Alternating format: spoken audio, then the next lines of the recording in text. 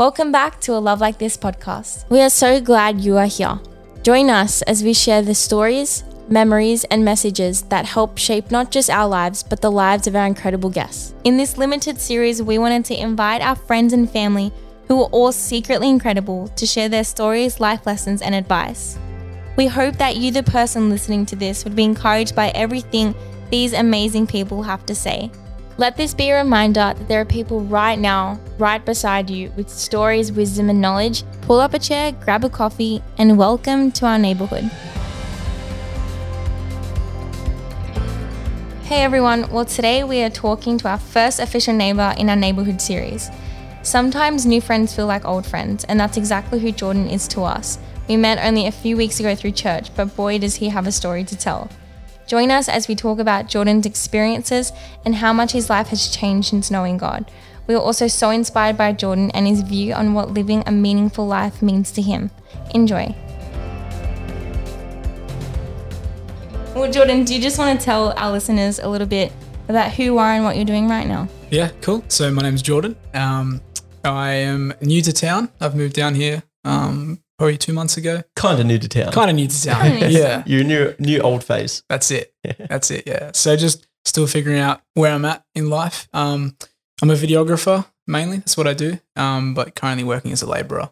So just building things and working hard. But yeah, just learning and loving and experiencing. That's awesome, man. It was actually kind of funny because we worked out, like we haven't really known you for too long, obviously, but we obviously hit it off pretty quickly. And we worked out you've lived 10 minutes away most of our childhood life. We have all these mutual friends, but obviously you moved away and like we met you through church, which for us is a completely separate area to where we're normally used to. So meeting people there, it's like, whoa. And like, when he says he's from this end, it's like, no way. Yeah, it's like you're from a completely, how do we make this connection? Yeah. So yeah, it's such a small world, but you mentioned you're working as a labourer now. That was actually one of the first things that we spoke about was just like as a 20-year-old, how many jobs you've actually worked in the past.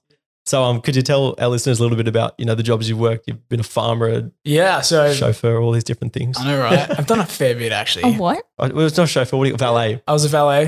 Concierge. Worked at serious? Woolworths. I was a checkout chick for a bit. And yeah, worked at a farm for 6 years. Done some labouring, videography, worked for a media company, worked at a mine for 6 months. Gosh, you've gotten around. Okay. Yeah, I've been around. Yeah. So I worked at Kmart. That came up. That's it. Bunnings for me. Yeah, right. That's You it. suit. Yeah. He does. Used to be Bunnings. Born to work That was at for us Bunnings. just the beginning. But where'd you start? What was the first thing that you kind of went to? I started as a farmer, as a turf farmer. Yeah. And then I left there for a bit and went to Woolworths as a checkout chick just for a bit more, less physical work. I think I was like, 14 or something. Gosh. And I could not stand being a checkout chick. I just, Why? What was the worst part? So Why much didn't you pressure. like it? So much pressure. I just, at the time I had really bad anxiety. So I'd like literally throw up at work, not in behind the counter. Yeah. Just on the conveyor belt, just like, is this milk $4.90? Blah. Want your receipt? Blah. Yeah. So it was just bad. And I really suck at maths and I still do. So every time some like older person would just give me like extra change and they're like trying to get rid of it, my world fell apart. And I was just like, all right, my brain would shut down and then the sweat would run and then I'd just freak out. I feel like 14 is even pretty young. Like my first job was around then, and I remember that even going to a shift was really intimidating for some reason because it's just a foreign world and a foreign thing. But so you're a farmer, a checkout chick. How did you become a valet after that? Yeah, so I was so sick of working at this farm because it was just so physically demanding. I loved it though. I learned a lot there. But yeah, I was just done. So I was like, right, I'm just going to wing it, resign and find another job. So you probably should find a job first, then resign. So I literally resigned and then I had like 3 months of just being unemployed, which is rough. But it was a great time to just chill out a bit. And I just saw this ad as concierge and I love people. So I was just like, literally get to talk to people as a job pretty much. So I applied for this job, nailed the interview. Just completely winged it. And then I started doing that and I got to park some sick cars. Was that nerve-wracking? I would have gotten anxiety from doing that job. I mean, the most stressful part, or one of the most stressful times was I couldn't start this Tesla. I've never been in one before. I was like, how do you start this? Pretty cool that, right? Yeah, so cool. I mean, you're looking for like the self-valet button. Like, how can this thing do my job for me? Literally. And then everyone went back and looked on the cameras of me trying to figure out how to start this car.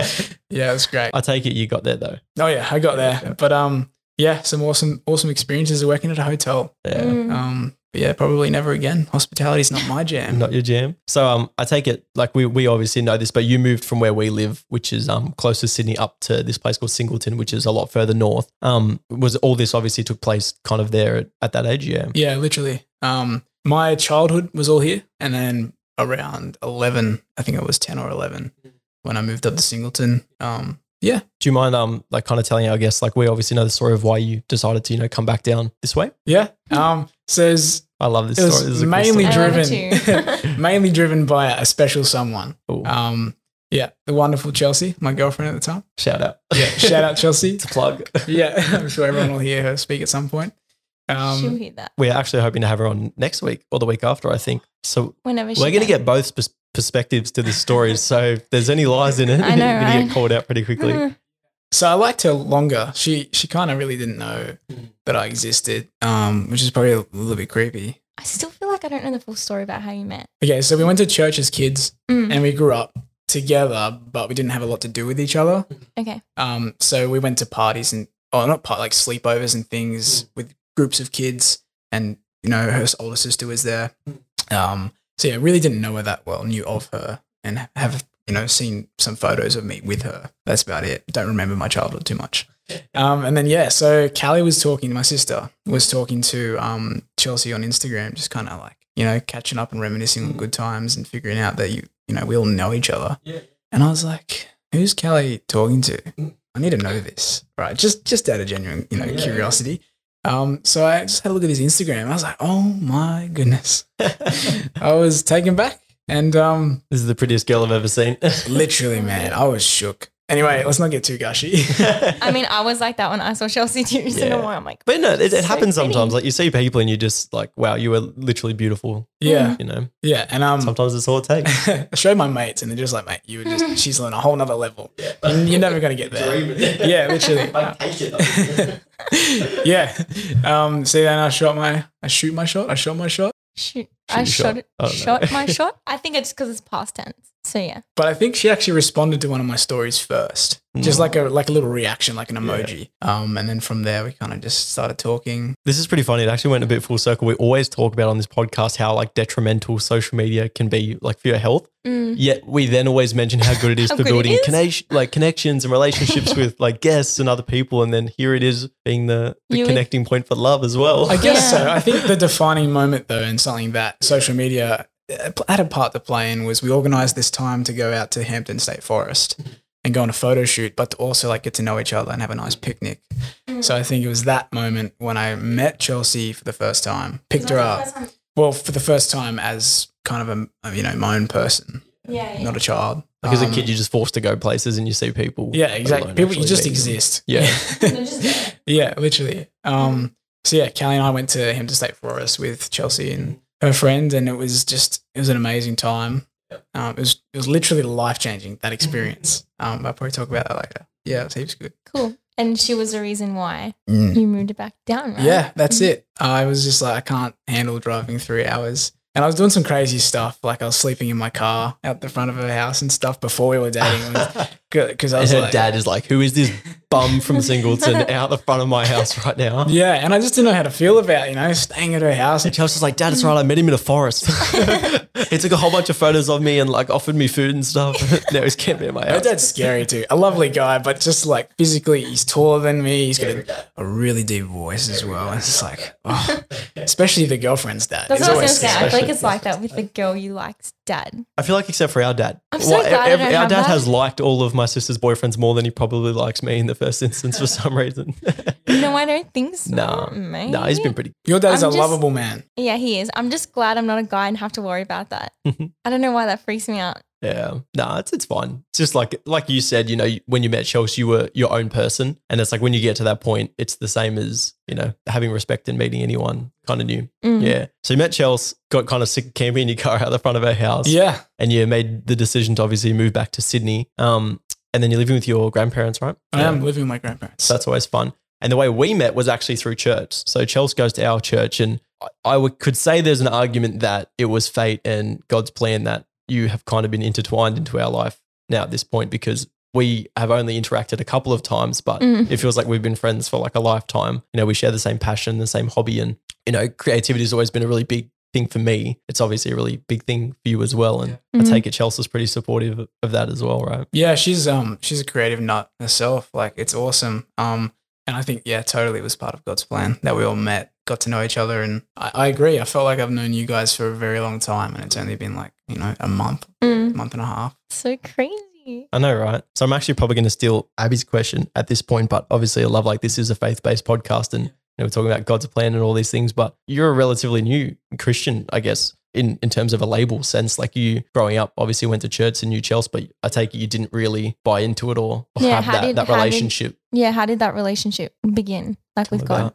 So yeah, you grew up pastor's kid kind of thing, always around it. But you just kind of follow, you just kind of like float around and just do what everyone else is doing. And I think it really took me to fall off the rails and kind of find it for myself, to really establish that.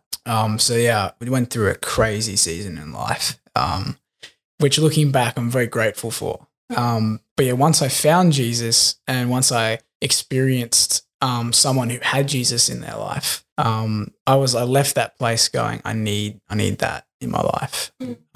And then, yeah, since then it's just been this amazing journey of learning more about myself, learning more about God, and really enjoying the company that, you know, people that have Jesus in their life have. It's just, it's just an amazing life to live, I think. I think that the cool thing too is we were talking about this, I think it might have been Alpha last week actually, where like people who are brought up in faith and church, and I'm probably a really poor example of this because, you know, my relationship with God has been pretty stable since I was a kid, but people who are kind of like indoctrinated into religions, their relationship with God is often very different from someone like you who's, you know, been through dark times and terrible seasons and come out of it and then found that relationship. So I think for you, it's something, and I could be completely, you know, left field, but it's just been a more profound kind of understanding of life as opposed to what lots of people do perceive their or faith to be. It's like, it's not going to church as a scorecard, you know, it's something that is a bit more inherent than that.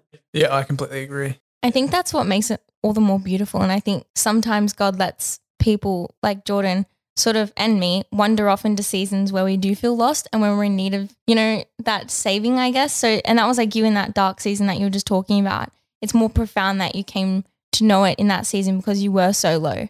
You know what I mean? So sometimes it's intentional as to why we fall low sometimes. If you don't mind, I would like to get into a little bit about that dark time, only because, and I normally wouldn't put people in this position, and please, if you feel uncomfortable, but I think that a lot of the things you went through are a lot of things that lots of kids go through. And it just so happens that, you know, you went to such an extreme that, you know, it pretty much, I don't want to say wrote off those years of your life, but it turned your whole life around. You know, you went so far gone that it took over your life, you know, partying and alcohol and drugs and everything like that. And, you know, I know personally, I know lots of friends and I've lost lots of friends to that lifestyle, just to that very limited mindset and very poor understanding of, you know, what it means to wake up every day. So only if you would, you know, just speak a little bit on, you know, what you went through and kind of some experiences in that time of your life. I think if I was still on the track that I was on, I probably wouldn't be here today. I think it all started probably at the start of high school. I had a shocking high school experience, hated it. Still had lots of friends, but I became this angry little ball of mess, just so confused, just high school, this whole, how it works, the social life, the pressures, adolescence, you're still learning things, but I ended up putting up these walls and my heart became really hard and just became really aggressive, not towards anyone, really. I think just angry all the time, snappy. But yeah, I just hated high school. But I always had this passion for creating at the same time. So year 10 came along and I was like, right, I'm a dip, I'm going to leave. But my mum being a teacher, she was like, if you're going to leave school, you need to, you know, have something lined up. So I was like, okay, cool, I'll study film instead. So left year 10, went to study film. But about this time I started drinking around, 15. So, without parents' permission, it was just kind of that rebellious thing. So, which I mean, again, like lots of kids do, like especially in our area, like we're kind of semi-rural, but even like it happens in the city all the time. You know, you're at a young party and one dude's like, oh, I know where my dad's stash is or whatever it is. And out it comes, it's just like the regular thing nowadays. Like some girls that are like 16 do it all the time. It's easy to do. And I think, in the Australian culture as well, alcohol is such a massive thing. It's like if you say the word party, you instantly go alcohol, yeah, literally. So yeah, I had alcohol has been a massive problem. It was a massive problem. So that kind of led me into this rebellious kind of thing. Once I started rebelling, it just got worse and worse and worse. So once I left, I just was angry with everyone and no one understood me. And I felt like no one understood me and I couldn't talk to anyone. And just keeping that all to myself and then putting up these walls, my heart became so hard and I would just write off people really easily. Didn't want to connect with people.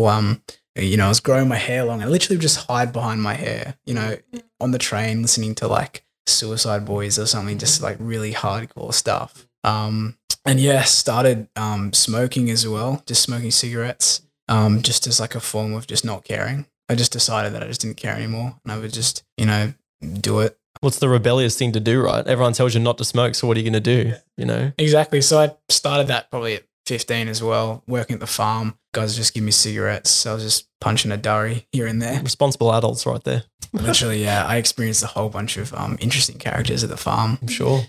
Yeah, which I got a lot of learning from as well, I guess. So yeah, and then I just really went off the rails and just, you know, pushed my family away. Ended up kind of, you know, I left home at like, I think I was just 17 or I was just past 17. Which again is just ridiculously young. Yeah. So I ended up living with a mate who was from church. A lovely guy. He took me in and then just was like, you have this side of the house, I have this side of the house, do your thing. Just pay this much a week. And yeah, and then I was just embraced the party life and I just became this horrible, angry person. I was like filming music videos with rappers who were just seshing all the time and I'd just get absolutely rattled on nangs and I would just like not be able to think straight for like 2 days because my brain was that frazzled. And then I used to just get home and drink. Every night I was probably drunk. I had 2 friends that used to come and like, they didn't tell me. I kind of found this out later, but they would like fill up my fridge because I was spending all my money on alcohol. I wasn't eating. I lost like heaps of weight, became super skinny. I was just sick. Lost my license twice in that time. And I was like walking an hour and a half to work in winter and crossing the river to get to work. So it was like 2 degrees. I take my clothes off and walk through a river to get to work. And I did that for 3 months and then, yeah, still worked there. So yeah, I just embraced this life of just getting smashed, just getting up to mischief. Yeah, so anyway, it's just bad, just really bad. And then, yeah, I think things got really bad to the point where I would be walking to the train station and then I'd see my dad. I have to walk past my house to go to the train station where mum and dad were living. And I'd still see him in the mornings, like having his quiet time with the light on. And as angry as I was and I had this like, just this deep sadness of my parents really still love me, but I've pushed them away and I've hurt them. And, you know, I'd see my dad give me a wave or whatever. And my mum would, by the end of it, she was making me hot chocolates every time I walked past or I'd go in for a quick snack or something. And then, yeah, so I really kind of came back to them, which is like your classic prodigal son story, right? So true. Yeah. And then I started kind of coming to church a bit more, but still kind of not fully involved. I was just like going because I was like, I need to look after myself and my spirituality and things. I was questioning a lot of things. Well, it's what you were raised with too. Like, where do you go back to? It's kind of what you know and what you were brought up with. So yeah, exactly. And I think there was some key moments like, you know, being blackout drunk this one time and I was throwing up to the point where I couldn't breathe between throwing up and I couldn't see and my hearing was like all ringing and stuff. I sculled like a whole bottle of whiskey. I was like, I don't think I should have survived. But I became sober for like a solid minute, just snapped sober. And then I felt, I don't know if it was the Holy Spirit or if it was my conscience, but I believe it's the Holy Spirit. And it said like, what creates a life worth living? And then I was like thinking about that completely sober. I could see, hear, and then it snapped out. And then I just went back to this hell.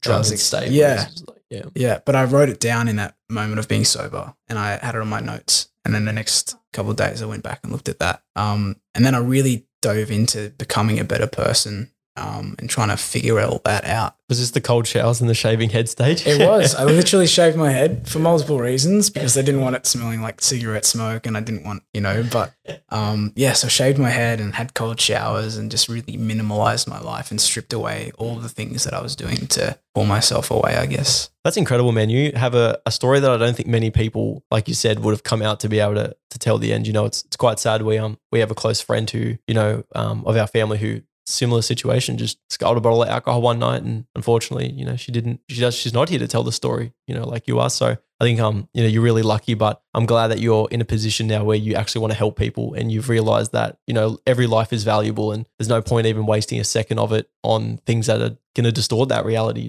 Drinking, it's like, what's the point at the end of the day? It's like you feel good for a couple minutes and, you're having some fun or whatever, but at the end of the day, it's, what am I waking back up to? Yep, seriously. It's I use it as an escape, but like in the grand scheme of things, we're not made to be, intoxicated. We're made to be, sober. And I think the main turning point was when I went to Hampton State Forest and I saw this girl that just had such a peace about her and a joy. And I went, wow, I need whatever that is. And that was Jesus. So I went back the whole trip home. I was just thinking about, right, I'm just going to rededicate my life to the Lord and I'm just going to like launch myself at this thing. Was that about the time you decided, I want to go back to Sydney? I want to move back to Richmond? I think so. I think we weren't even dating. Chelsea and I weren't even dating at this point. But I was just like, I need to be in a community and a place where I can just thrive and just, bounce off some people. I hope you've found that.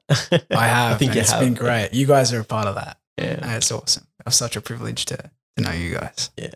And I think the other thing too is, and one of the reasons why I like this podcast so much is it gives me a reason to look at everyday people and find like that sense of peace that you were talking about in Chelsea. And I think the first time we met, like we met quickly. I'm like, let's grab coffee. And then that Friday we had coffee and I never normally do that. Like I'm never the type of person who's like, does that. I'm going to go out and hang out for coffee with someone that I've barely met unless it's like a business meeting or whatever it is. And I was like, you know what? I have a good feeling about this dude. I feel like we have something in common that's worth talking about. And one of the first things that happened when we were discussing just like life in general is you mentioned a quote from Walter Mitty and I picked up on it in my head. I was like, I know where that's from. I'm not going to be this creep and mention that I know this movie like word for word pretty much. And then at the end of our discussion, we were both like, made the connection that we love this movie called The Secret Life of Walter Mitty. What type of, I guess, teaching came out of that movie that you've kind of embedded in your life and you think that other people should as well? There's so much. I could talk about it for hours. And I literally have recorded myself talking about it for hours. But I think, coming back to every single person has a story. And no matter who they are, there's something powerful going on in their life, even if they don't see it.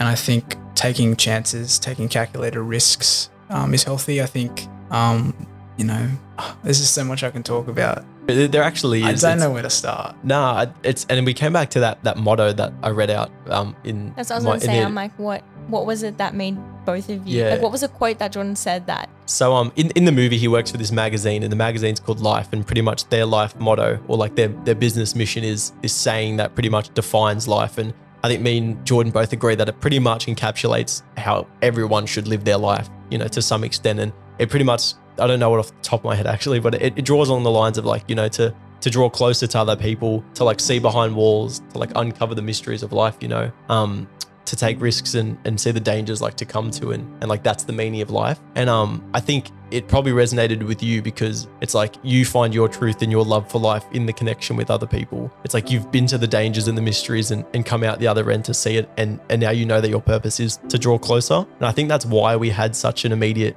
I guess, connection in a sense. Because when I first met you, I thought I was new to church as well. So I'm like, this dude's been around for months. Like everyone seems to know him. Yeah, I had no idea. I thought you were just like a regular. Been here for ages. But what I think was even more interesting was the person who is kind of our, I don't want to say mentor, but the person who brought us to church was the one that introduced me and you. And it's pretty rare for him to do that. Like we're close, but not to the point where, hey, meet this guy. Whereas I think the like videographer came up and he's like, Ben, you're into videos, chat to this kid. And we just kind of hit it off from there. But yeah. That's how I got introduced to Chelsea as well. It was all orchestrated. All orchestrated. So good. Yeah. It was so good. Well, you know what? Like I think there's even a discussion to be had there. Like a bit deeper is lots of people, and like we have this discussion over dinner, like in most normal families do, this idea of like fate and how much of your life is actually in God's hands. And I always put forward to everyone that, like even in the good, the bad, every single thing that happens in your life, like God knew it was going to happen and he wanted it to happen for a very specific reason. And like, I know lots of people put it down to free will,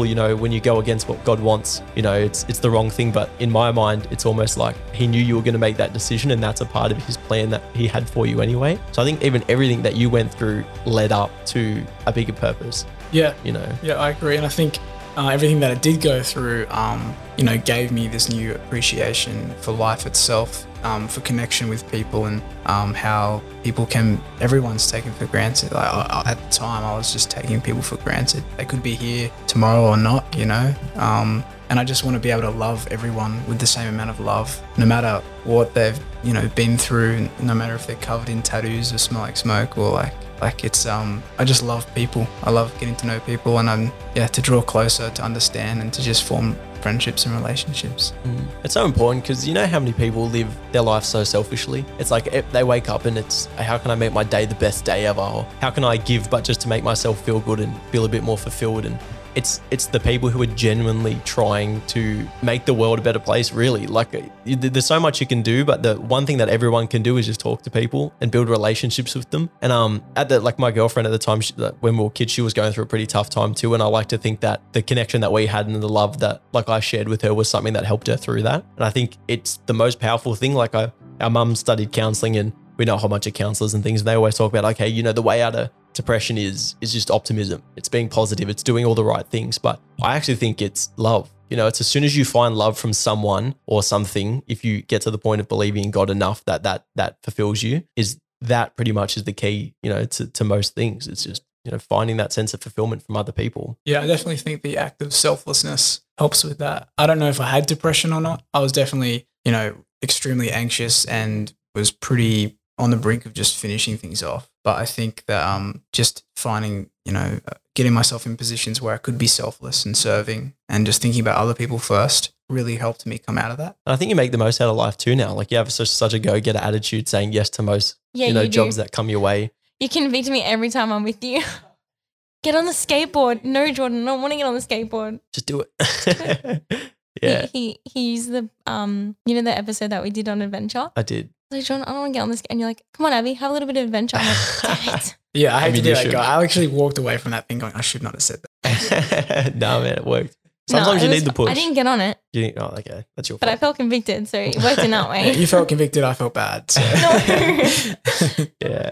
So we did kind of touch on this before, but you know, we're obviously both videographers and you know, having a creative outlet is something that's really important to me. It's pretty much the whole reason why I help out with this podcast. Why do you think, you know, having something creative that you can build with your hands is meaningful and important? Yeah, there's, again, so much. And I have such a passion and love for creativity and other people who are creative. I think it's healthy. I think it's so healthy. I also think that everyone has the ability to be creative. I think as children, you know, we're drawing or always coloring in or we're building Legos or we're playing with Play-Doh. And I think that's creativity, you know, drawing outside the lines, you know, when you're coloring in something, you always like, you know, there's no rules. You're free to push the boundaries or like, and then over time you get this self-doubt that forms, which, you know, limits your creativity. And I think it stops a lot of people. And I think it's healthy to be creative, to find something, you know, that can take you away from the busyness, the craziness. You can just put a bit of, you know, you can find it, like learn about your emotions through creativity. You can